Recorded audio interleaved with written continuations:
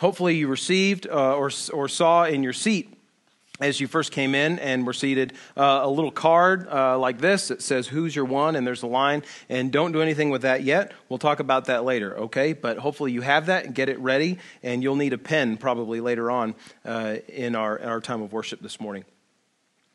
Well, so far this month, and this is the last Sunday of this month, we have been looking at the mission and vision of our church. Our mission, which is that thing that we feel that God has called us as a church to do, that goal to pursue, that point on the horizon we are steadfastly marching toward. Our mission is there on the front of your worship guide.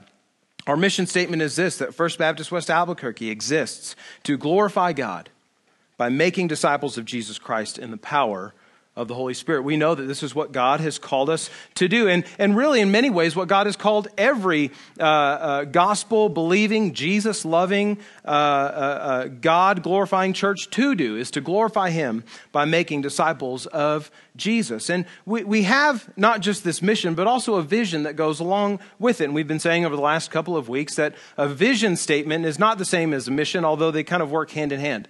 Mission statement gives us that point on the horizon that we as a church are moving toward consistently and cooperatively as members of this church. And our vision statement gives us a picture of first of all, what we'll look like when we get there. As we pursue this mission of glorifying God by making disciples, our vision gives us a picture of what we'll look like along the way, what we'll grow into along the way. And it also helps to set guardrails for us so that we're not veering into maybe ministries or other activities as a church body that take us away from or distract us from the mission that God has given to us. Our mission is that we exist to glorify God by making disciples of Jesus in the power of the Holy Spirit. And our vision for making disciples, our vision for glorifying God by making disciples is to make followers of Jesus who know Christ as Lord through His Word. That's the first aspect of it. We also make disciples who grow with one another in maturity and obedience to Jesus. That's the second aspect of our vision. Know, grow, and who knows the last one? Go. Someone's been listening or reading signs somewhere along the way. You guys are fantastic. The last aspect of our vision is we make disciples who go to our neighbors and to the nations with the gospel of Jesus Christ. As we look at 2 Corinthians chapter 5, verses 16 through 21, where Paul is reminding the church who they are and what they have been commissioned to do as disciples of Jesus, I would pray that we would, as a church, commit this year to going with the gospel, right? To physically, actively, verbally taking the good news of salvation through faith in Jesus to someone this year. Yeah. Commit to it. Let's look at 2 Corinthians chapter 5, verses 16 through 21. Will you stand with me as we honor God by reading from His Word? The Apostle Paul says to the church in Corinth, he says, "From now on, therefore, we regard no one according to the flesh. Even though we once regarded Christ according to the flesh, we regard Him thus no longer. Therefore, if anyone is in Christ, he is a new creation. The old has passed away. Behold, the new has come. All this is from God, who through Christ reconciled us to Himself and gave us the ministry of reconciliation. That is, in Christ, God was reconciling the world to Himself, not counting their trespasses against them, and entrusting to us the message of reconciliation. Therefore, we are ambassadors for Christ, God making His appeal through us. We implore you on behalf of Christ, be reconciled to God. For our sake, He made Him to be sin who knew no sin, so that in Him we might become the righteousness of God." The word of the Lord. You may be seated. We read in these verses Paul describing to the church in Corinth what it is that God is doing. How God is reconciling people to Himself. And in being reconciled to God, how God then makes those who are followers of Christ, disciples of Jesus, how He makes them into His ambassadors to share the gospel with the world. Our vision says that we will make disciples and that we will be disciples who go to our neighbors and to the nations with the gospel of Jesus Christ. to share the gospel with people who don't yet know Christ maybe the way that we do, as Savior, as Lord, having placed faith in him for the forgiveness of our sins and a right relationship with God. There are several things about the gospel and how we share the gospel that are important for us and for our vision as a church, as being those who go with the gospel, that are evident to us here in this text this morning. First of all, this. We recognize, we see from Paul's words, that we share the gospel of radical transformation. We share a gospel of radical transformation, and the gospel transforms radically in at least three ways. We share a gospel of radical transformation of perspective. The gospel changes the way that we see things. It changes the way we see the world.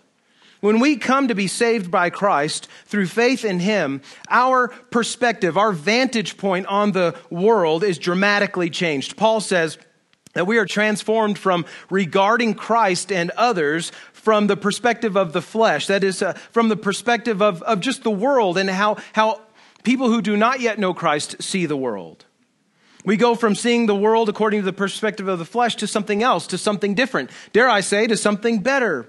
When we receive Christ as Lord, we're made to see the world, not through the patterns of the world or the ways of the world or through the influence even of sin in our own hearts or in the world. But we then now see everything around us by faith in Jesus through the better and true perspective of faith. We begin to, as we give our lives to Christ as Lord, he changes the way that we see everything. And so we don't any longer see things according to physical appearances. We know that there's more to this world than just the material.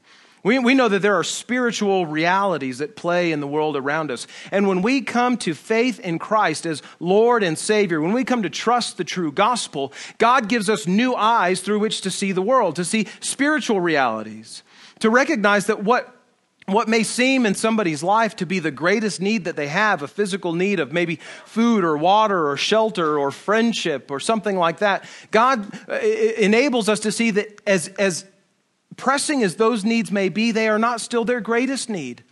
That their greatest need is to have their sin dealt with, to have their sins forgiven.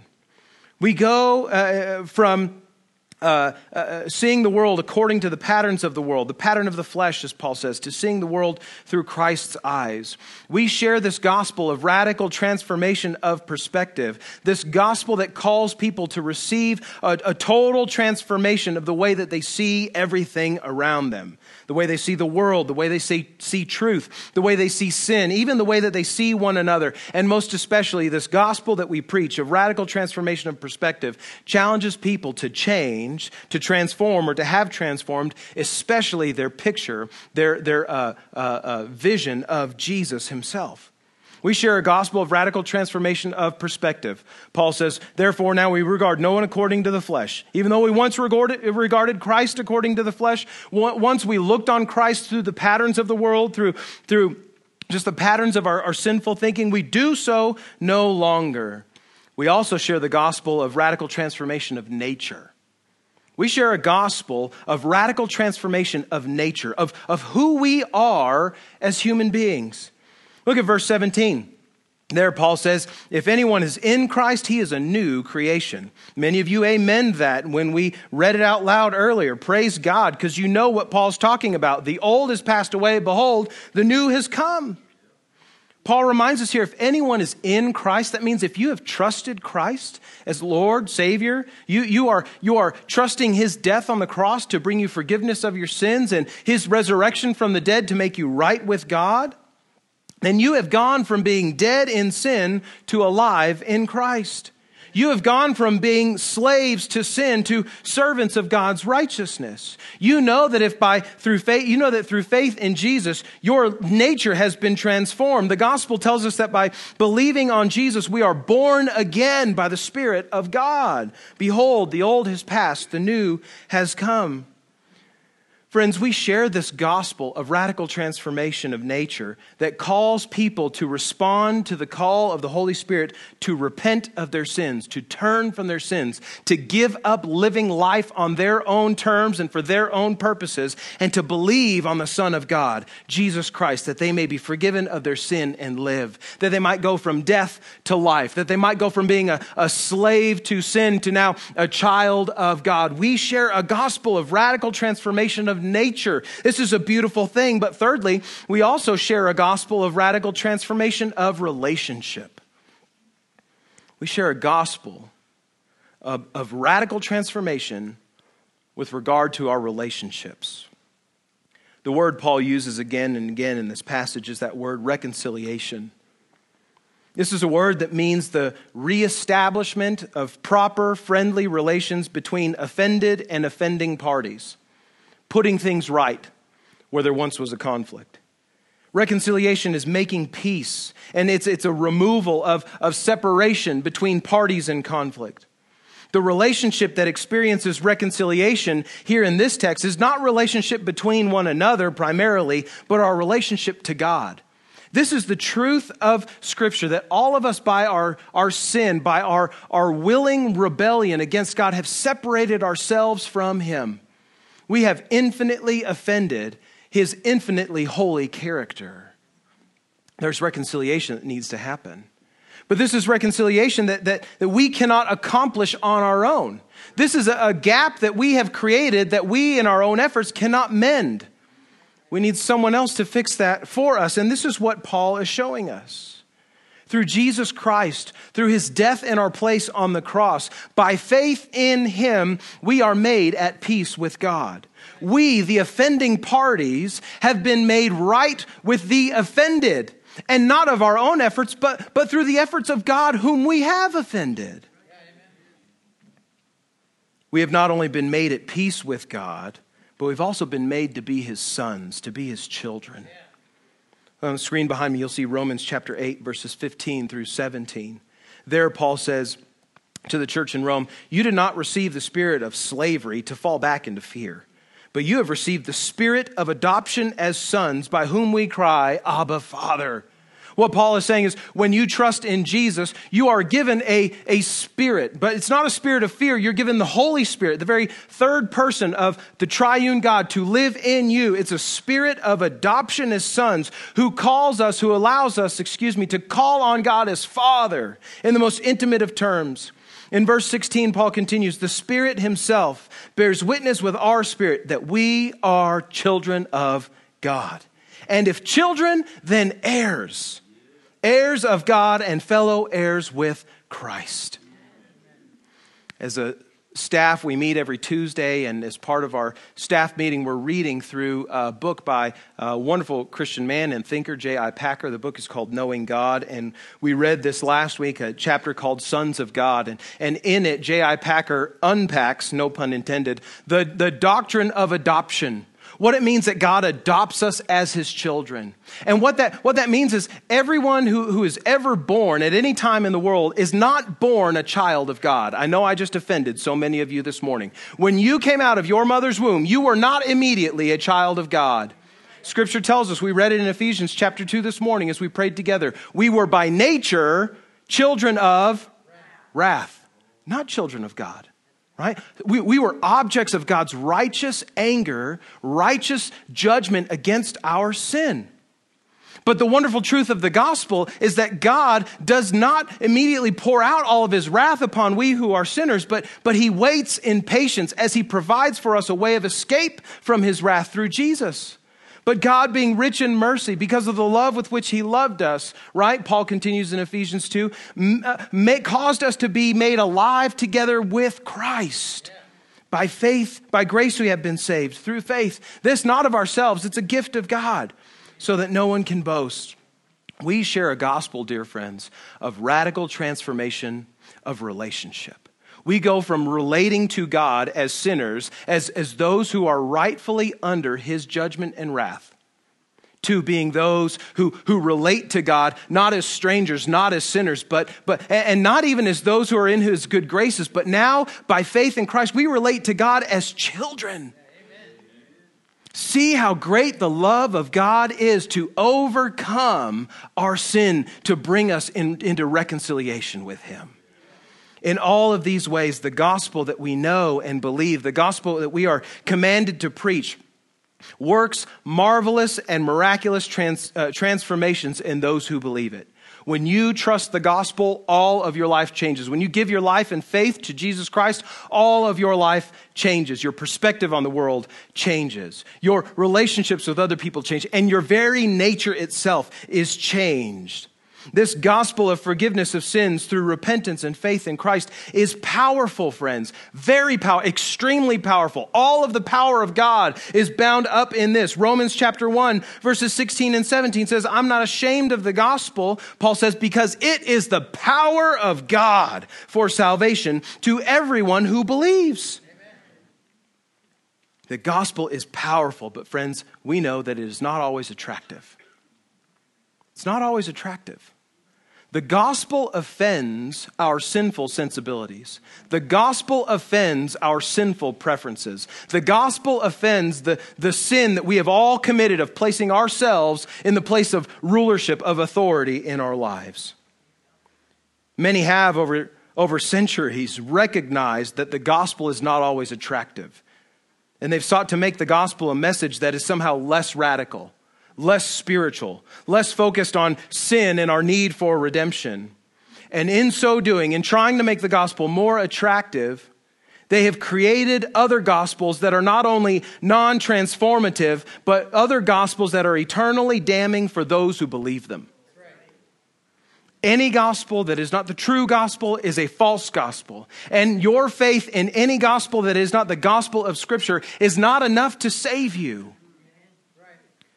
So, dear friends, as we recognize that we are called by God, gifted by God, commanded by God to share the gospel of radical transformation, we must then be careful. We must be careful not to diminish the gospel by trying to make it more attractive. Yeah. This is a beautiful gospel. This is a powerful gospel. This good news of how God saves us from sin. You're awake now, right? How God saves us from sin is beautiful and powerful, but it's not always attractive to us who want to have things our way.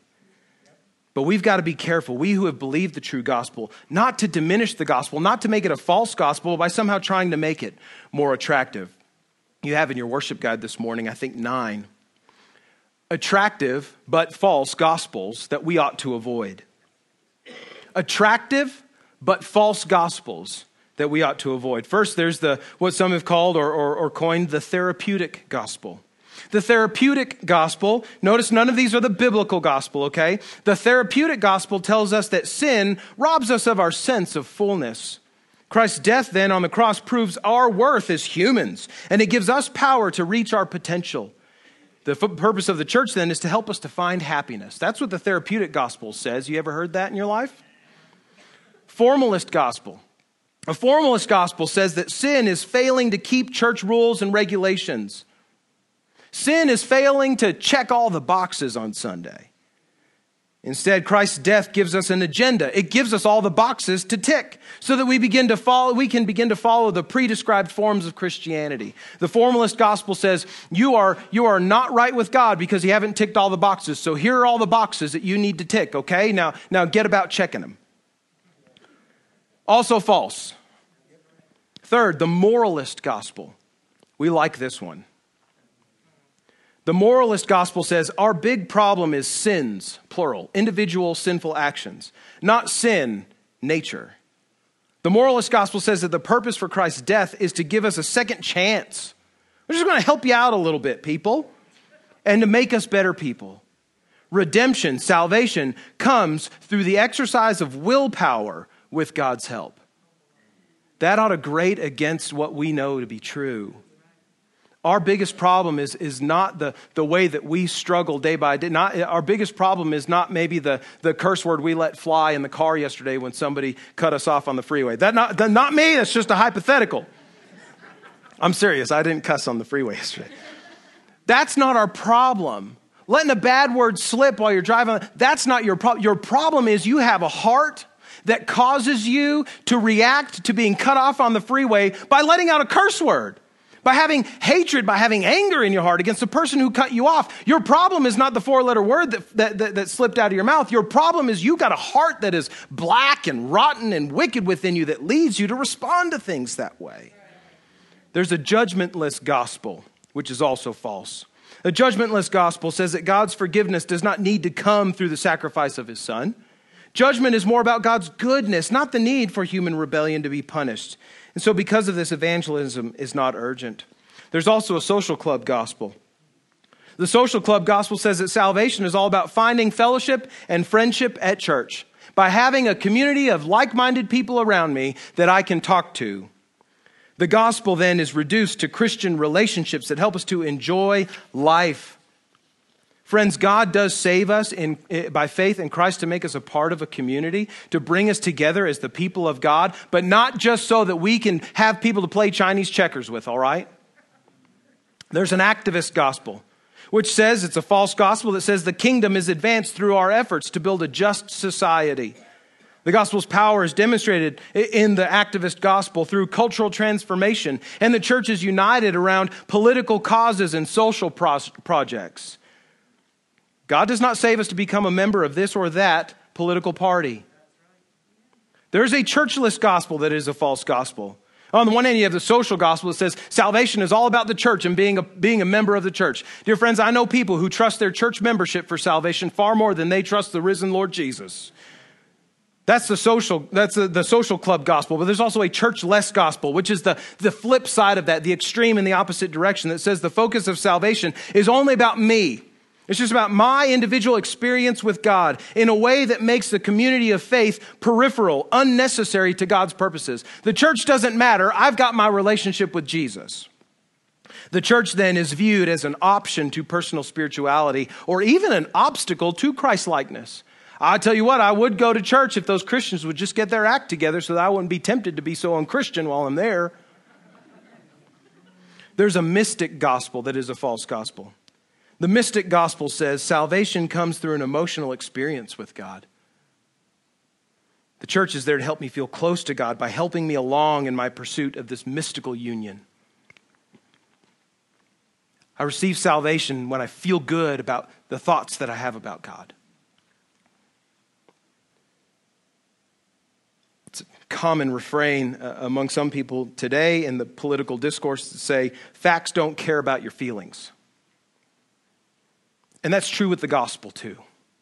The facts of the gospel, that you must place faith in Christ for salvation, don't care about your feelings.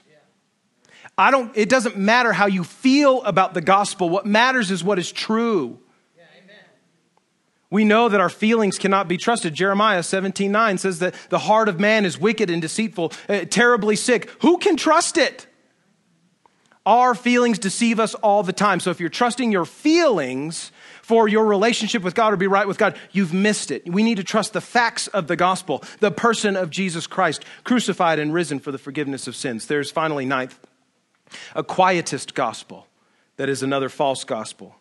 The quietist gospel is the opposite side of the activist gospel. The quietist gospel says salvation is about spiritual things, not secular matters. Christianity is only about individual life change, and it's not concerned with society and politics.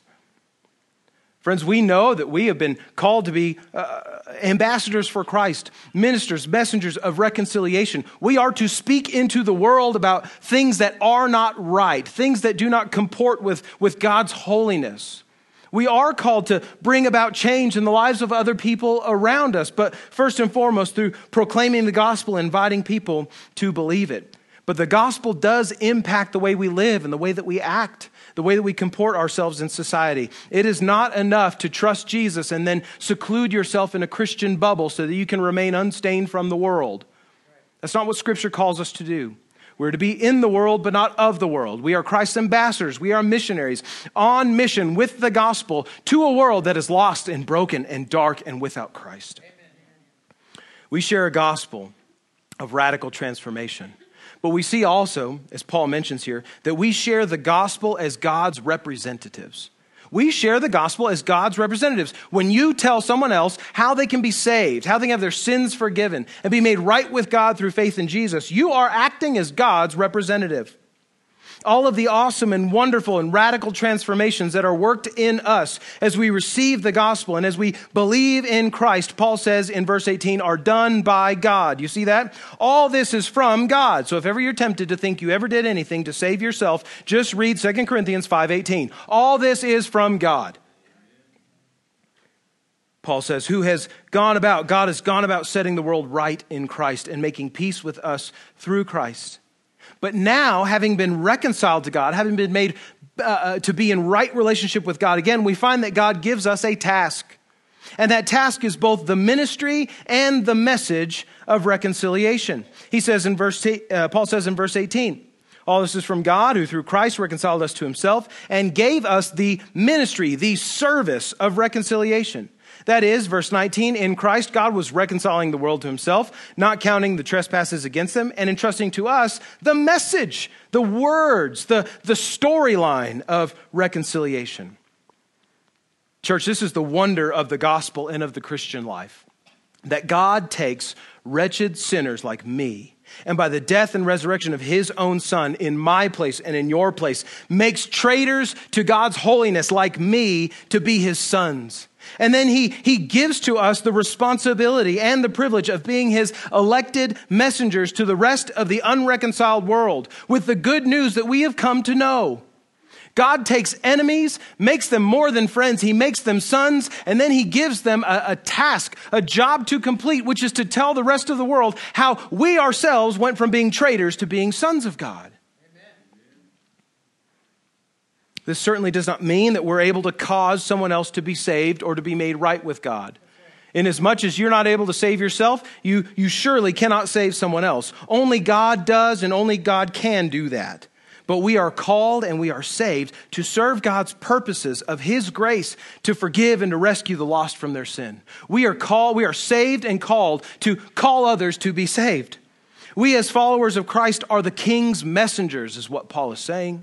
His official representatives to the world, as Paul puts it, Christ's ambassadors, through whom God calls all people to radical transformation from spiritual death to life through faith in Jesus. What an awesome privilege and responsibility. Knowing that we share the gospel as God's representatives, we must embrace the privilege and responsibility of being Christ's ambassadors. We must embrace it. Let's wrap our arms around this responsibility and internalize it. Know that what God has saved and called us to do is not really optional for the Christian, but knowing what God has made us to be, moving forward with all of the energy and enthusiasm that we have by faith in God and the power of the Holy Spirit to do what God has saved us to do. We must embrace the privilege of being Christ's ambassadors. Ambassadors, global political ambassadors, play a serious role in intercontinental and international relations today. The President of the United States has the responsibility of appointing and assigning ambassadors of the United States to different countries. And maybe the highest ranking ambassador, if you could rank them that way, would be the one who serves to the United Nations. The ambassador to the United Nations is a chosen representative of the United States to all of the other chosen representatives of every other sovereign nation in the world. To go and to represent the 360 some odd million Americans that they are being a voice for. To say, these are the priorities for our nation. These are the things that we care about. These are things in the rest of the world that we are concerned about and willing to act on if other things don't begin to fall into place. This is who we are as a nation, world, and I am the representative of those who are entrusting me to be their representative. I've never seen on television in all of my years in the swearing-in ceremonies of these ambassadors any single ambassador to the United Nations or any other country around the world that has not taken that privilege and responsibility to heart. I think every one of them recognizes what it means to be the voice of 360 million people to other countries of the world. Ooh, what a responsibility. But all that they are responsible with is to be a voice of one political nation. One nation that is gathered together and united as a constitutional republic, and there are many other nations that found themselves in different ways. We're just kind of one, that ambassador is one voice among many of different ways that People have sought to govern themselves in the world. But friends, we are, as followers of Christ, we are Christ's ambassadors. Those that God has chosen and said, you will be my representative in this world. You go into this world, you have been united to me by faith in Christ, and speak on my behalf. Represent me to the world. Tell the world of my interests. Tell the world of my love for them. Tell the world of their sin and their need for redemption. By the way, a need for which I have already paid the price. You go, Scott, and you tell the world about who God is. God is saying to you about who I am. You go, Aaron, and you tell the world about who Christ is and what he's done for you. You go into the world, Greg and Gloria, and you tell the world about who Christ is and what he has done for you. You are his ambassadors. Mike, Don, Jim, Martha, Georgie, Stephen, Lucy. We are Christ's ambassadors. Saved by God and called by him to share the gospel as his representatives. This is a great privilege and responsibility. Let us not squander it. Let us embrace it. Third and finally, Paul shows us that we share the gospel from a holy motivation. We share a gospel of radical transformation. We share the gospel as God's representatives. And finally, we share the gospel from a holy motivation. Verse 21 of our text this morning says this: for our sake, God made Christ to be sin, who knew no sin, so that in him we might become the righteousness of God. This verse of our passage today describes for us what is at the same time the beautiful truth of Christ's work on the cross and the very motivation for our gospel sharing. This is both the truth of Christ's death on the cross, what he does on the cross and in his resurrection for us, and it is the motivation for sharing with others about who Christ is. This verse describes what many have called the great exchange. Maybe you've heard that term before. Christ's righteousness in exchange for our sin. This, brothers and sisters, is the very heart of the gospel. In fact, without the great exchange, there is no gospel. We have already seen this morning that salvation is spoken here in terms of reconciliation. Offended and offending parties being made right. And reconciliation is needed. It is necessary between us and God, for God's very nature demands righteousness for relationship with him. Our problem, though, is that we have no righteousness. Our problem is that all we have is sin. As Pastor Danny said earlier this morning, all we have, even on our best days, even in our good deeds, is sin. That is all we have to offer God. Paul writes in Ephesians chapter 2, verse 1, we read it this morning, we prayed it this morning, that we are dead in our trespasses and sins. Because our trespasses and sins are the fruit of souls that are spiritually dead and that chase after unrighteousness. And in our spiritual deadness, we were by our very nature, Paul says, children of wrath, the just recipients of God's righteous indignation. Yet we who are utterly sinful must have righteousness to be reconciled to a righteous God. So friends, how can this be? Who can be saved? If God, who is infinitely righteous, demands infinite and perfect righteousness from us, his creatures, to be in relationship with him, but if we have not righteousness but only have sin, how can we be saved? This is where the great exchange takes place. Yeah. Jesus Christ, the very Son of God, miraculously and supernaturally adds humanity to his own existence, being born from the Virgin Mary, becoming human like us. This Jesus lived some 30 or more years without ever having sinned. When all we had was sin and all we have is sin, all Christ had was righteousness. So that all of his perfect and infinite righteousness as God in flesh remains perfectly intact. All his life, having never sinned, Jesus, the Son of God, God with skin on, maintains perfect and infinite righteousness even as a human being. And then Jesus, this perfectly righteous Jesus, is put to death on a Roman cross as a sacrifice not only for our sinful actions, but for our very sinful nature. And there, in the miracle of God's justice and mercy, God the Father places upon the shoulders of his Son all of his righteous indignation for our sin. And Jesus dies. He dies bearing the penalty of our sin-filled hearts. But this, dear friends, is only half of the exchange. For just as Christ becomes sin for us and dies the death we deserve, when we place our faith in him for our righteousness, he dresses us not in a little bit of righteousness, but in his infinite righteousness. The end result being this, that the source of our enmity with God, our sin, not just our sinful acts, but our sinful nature, that nasty, broken, black, wicked, dead heart that is inside of you is removed and replaced with a heart of flesh, filled by the Holy Spirit, filled with perfect righteousness because of what Christ has done. Amen. And more than mere forgiveness, we receive all the benefits of being a child of God. More than just having your sins taken care of, God goes a step further and makes you his son, makes you his daughter. Who is this God? Dear friends, this is reconciliation. Christ's righteousness for your sin, that you might be clothed in his perfection. It is this great truth and work of God in Christ that we have been saved by God to serve needy sinners like us. This is the message of reconciliation, that Christ has died for sin and given us his righteousness. And this is the ministry of reconciliation that we tell other people who need to hear this good news.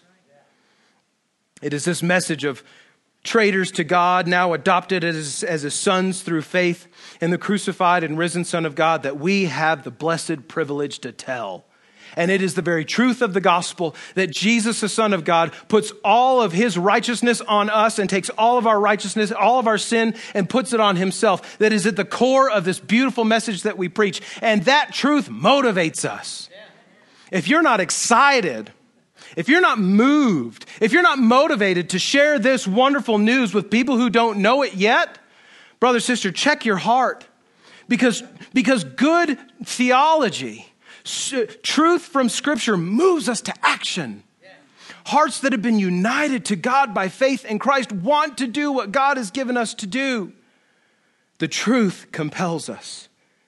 The great exchange, Christ's righteousness for our sin, as the heart of the true gospel, then, dear friends, it corrects all those other attempts to make the gospel more attractive. The truth of the gospel, that Jesus gives all of his righteousness for all of our sin, corrects all of the other false gospels we've seen this morning. It corrects the therapeutic gospel and says, no, therapeutic gospel, sin robs us actually not of our sense of fullness, but it removes us from relationship to God. And Christ's death proves God's love for sinners as he pays the just penalty for our sin. The true gospel says that the church then helps us to walk in the light of truth, that in Christ our greatest need of reconciliation has been supplied. The true gospel says to the formalist gospel that in fact sin is treason against God's holy character. Christ's death, though, has freed you from the gallows of your own creation to make you no longer a slave to sin, but a son of God. You are saved by grace through faith to live in the freedom of the righteousness that God supplies. The true gospel corrects the moralist gospel. It says that our greatest problem is that we are born sinners. The purpose of Christ's death is then to rescue us from the death that our sin nature deserves. The true gospel says that salvation comes only through trusting Christ, who has paid the price of our redemption. The true gospel corrects the judgmentless gospel and says that if God does not judge sin, then he is an unjust and a wicked God. Though we each are rightful recipients of his judgment, his own son Jesus has stood in our place on the cross to endure the fullness of God's holy wrath against us. God does judge sin, but for the one who is in Christ, your sins have been judged in him. He has taken your place on the gallows. He has taken your place in the defendant's box. He has taken your place in the prison cell. He has taken your place in the executioner's chair. Jesus is judged in our place, and by faith in him we are saved from the wrath of God. Because everyone then is by nature a child of God's wrath, evangelism of the lost is of the utmost urgency. Because God does judge sin, we must share this message of reconciliation. The true gospel corrects the social club gospel. It says that salvation is not about having friends in church. Salvation is about being reconciled to God and adopted as his children. The church then is the body and the bride of Christ, joined to one another by faith in Jesus to be his ambassadors of the gospel in word and in deed in this world. The true gospel corrects the activist gospel. I got a few more, so hold on. The kingdom of God the true gospel says, is advanced by the power of the Spirit and the preaching of the gospel, not by putting food in people's bellies and water in their throats to drink. The kingdom of God is advanced by the power of the Spirit and the preaching of the gospel. The gospel's power is demonstrated in the miracle of repentance and faith in Christ in every person who is born again. So go, change the world, preach the gospel. The true gospel says to the churchless gospel, God saves individuals by faith in Christ to be a people for his glory. The gospel reconciles us not only to God, but to one another by faith in Christ. The church is necessary, the true gospel says, for the growth of the individual by the investment of the body. We need one another as we walk by faith in Jesus. The true gospel says to the mystic gospel, those who trust their feelings more than the facts. The true gospel says salvation comes by faith in the real and bodily death of Christ for our sins and his resurrection for our reconciliation. The true gospel says that the church must remind one another that the way we feel about God does not determine our salvation, and that our spiritual life is far deeper than emotions that wax and wane with time. The true gospel salvation is rooted in facts and faith that remain, even in spite of emotional changes, finally. The true gospel says to the quietist gospel, salvation really does have real implication for our lives. The joy that we have in being set free from sin moves us to compel others to know this freedom as well. Knowing Christ does not compel us to live in a fishbowl, but to be out in the ocean of lostness as ambassadors for Christ. Being then clothed in Christ's righteousness leads us to pursue and to promote in the world that which God says is righteous in his word. This message, this beautiful, true gospel of the great exchange, Christ's righteousness for our sin, that he might take his sin and give us his righteousness, is itself the motivation for our gospel sharing. It is our motivation because by faith in Jesus, this message has changed our personal relationship to God. It has transformed not only how we see the world, not only who we are as human beings and what we are as human beings, but it has made us right with God as well. This message, the true gospel of reconciliation, is our motivation because we who declare the way of reconciliation with God are ourselves already reconciled to God by it. Awesome! About to throw something because I'm so excited. The gospel itself is our motivation to share the gospel. That sounds redundant and cyclical, doesn't it? I'm raving like a madman, but this seems to be true from God's word. That the gospel, praise God, if I'm crazy in the Lord, praise God. The gospel that saves us is the gospel that moves us. The gospel that changed us is the gospel that takes us to people who don't yet know it yet. The gospel that brought us from death to life is the gospel that excites us to say to other people, you're dead in your sins, but I got good news. God himself has done so much to save you.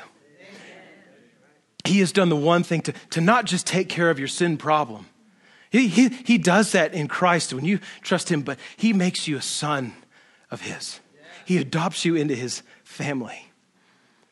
What a loving God this is. What an awesome God this is. And this is the God that I know, the God who has changed my life, the God who is changing my perspective, the God who has changed my nature, the God who has changed my very relationship to him. And you gotta know him. So here's the challenge. We have a challenge every week of this month. Our final challenge, my final challenge to us, not to you, but to us, is this. Knowing that catch my breath, friends. Knowing that we exist to glorify God by making disciples of the power of the Holy Spirit, and that we intend to be disciples who know Christ is Lord through his word. We will be disciples who are growing alongside and with the help of one another in Christian maturity. And knowing that we are disciples of Jesus who will go into the world to our neighbors and to the nations with the gospel. Here's my final challenge to you this month as we look at our mission for the year ahead. Commit to share, not an attractive gospel, but commit to share the true gospel with one named person in 2019. And invite them, not to church, although maybe later, but invite them to trust Jesus.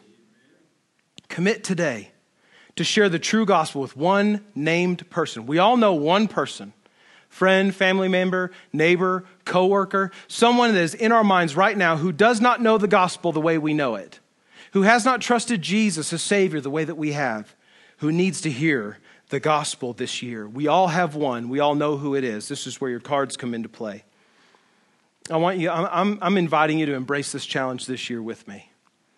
This card says, who's your one? We all know one. We all know one.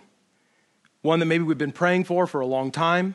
Maybe one that God has placed on our hearts and has convicted us or challenged us to share the gospel with, but we have not yet. We all know one that we have not shared the gospel with yet that we know desperately needs it.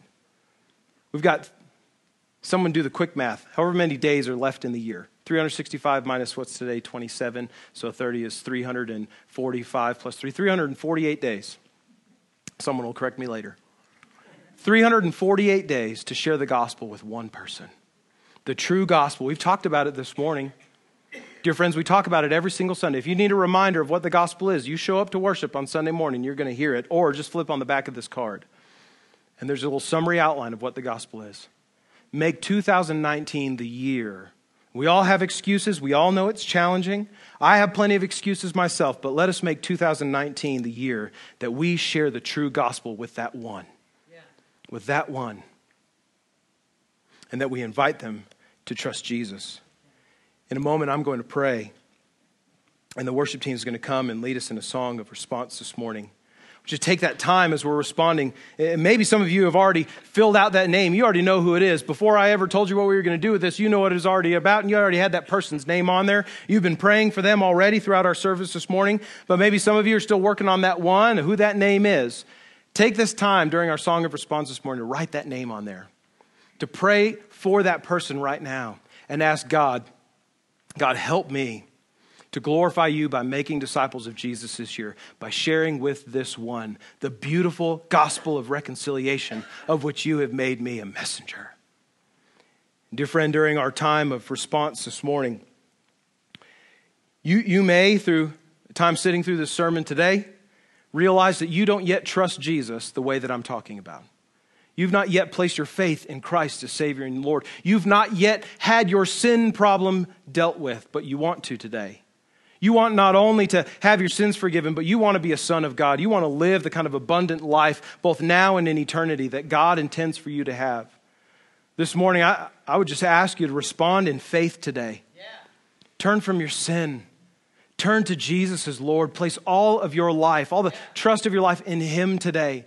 I'll be standing here at the front. Corey, our student minister, will be standing with me. We would love to talk with you today about how you can be reconciled to God and be made one of His ambassadors with us. Amen. Friends, dear friend, let today be the day of salvation for you. And my Christian brothers and sisters, my fellow church members, let's take the challenge. 340 some odd days to share the gospel with one person and invite them to follow Jesus. I've got a name. I haven't written it down. I'm going to write it down here in just a second. I'm going to be praying for that person. I'm going to be praying for you and for the people that you have. And in the weeks to come, we're going to have some ways to track our conversations with people and the progress, the work that God is doing through us as a church. And so I'm very excited about celebrating what God will do as we embrace our role as His ambassadors with the holy motivation of sharing the gospel. That is the very gospel that has changed us ourselves.